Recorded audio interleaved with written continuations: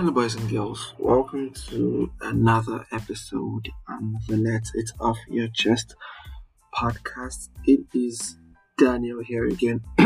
Excuse me. It's 7 days to the end of November. I think I'll be doing this daily countdown. Yes, I'll be doing this daily countdown till the end of November.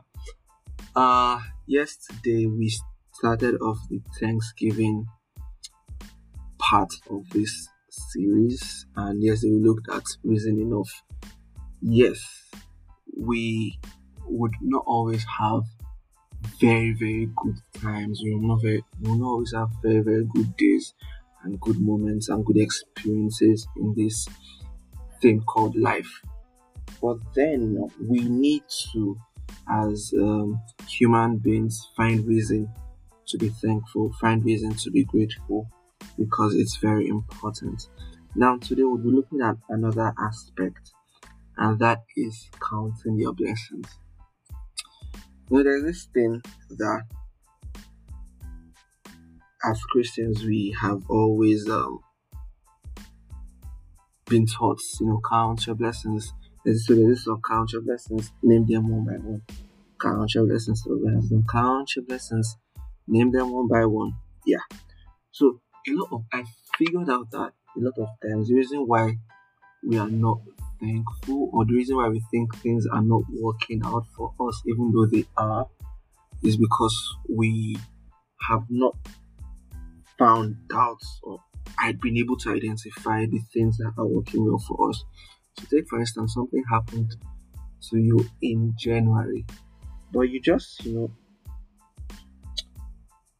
moved on into February, into March, and then something happened again in March, but then you didn't really think about it and ponder on it as you should, and now you are in November and you're like, what exactly has happened to me, or what positive thing has happened in my life? And you can't pinpoint like 5 things.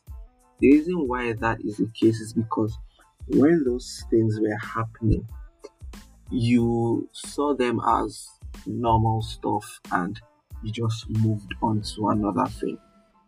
It's necessary, it's important that yes, when we experience certain milestones, we take time to actually, think about them, understand how these things happened, journal them in fact, because now the importance of this is in diverse folds, and I'll be talking about a couple of them. Now, the reason why you should even journal your milestones is because you might come across someone who is going through that phase that you have just accomplished, and the person would need certain pointers to navigate through that phase. And because you have achieved a milestone in that area, you are in the right position to give advice, you're in the right position to assist and help.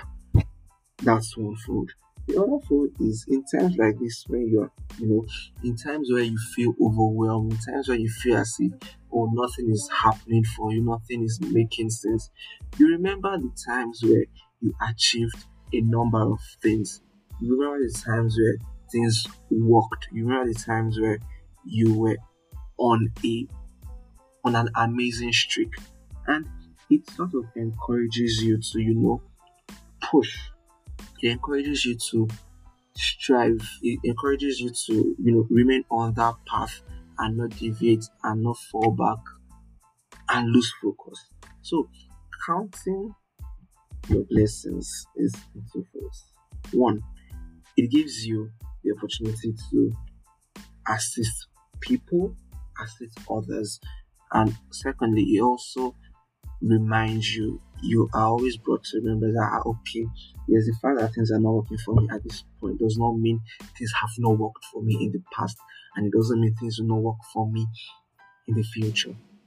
Count your blessings. Think of numerous things that have happened to you and for you in 2022, and you would realize that hey, this year hasn't been so bad after all. This year hasn't been bad after all.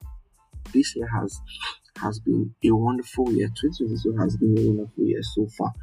And even though I want the year to end as quickly as possible, I'm grateful for 2022, and you should as well.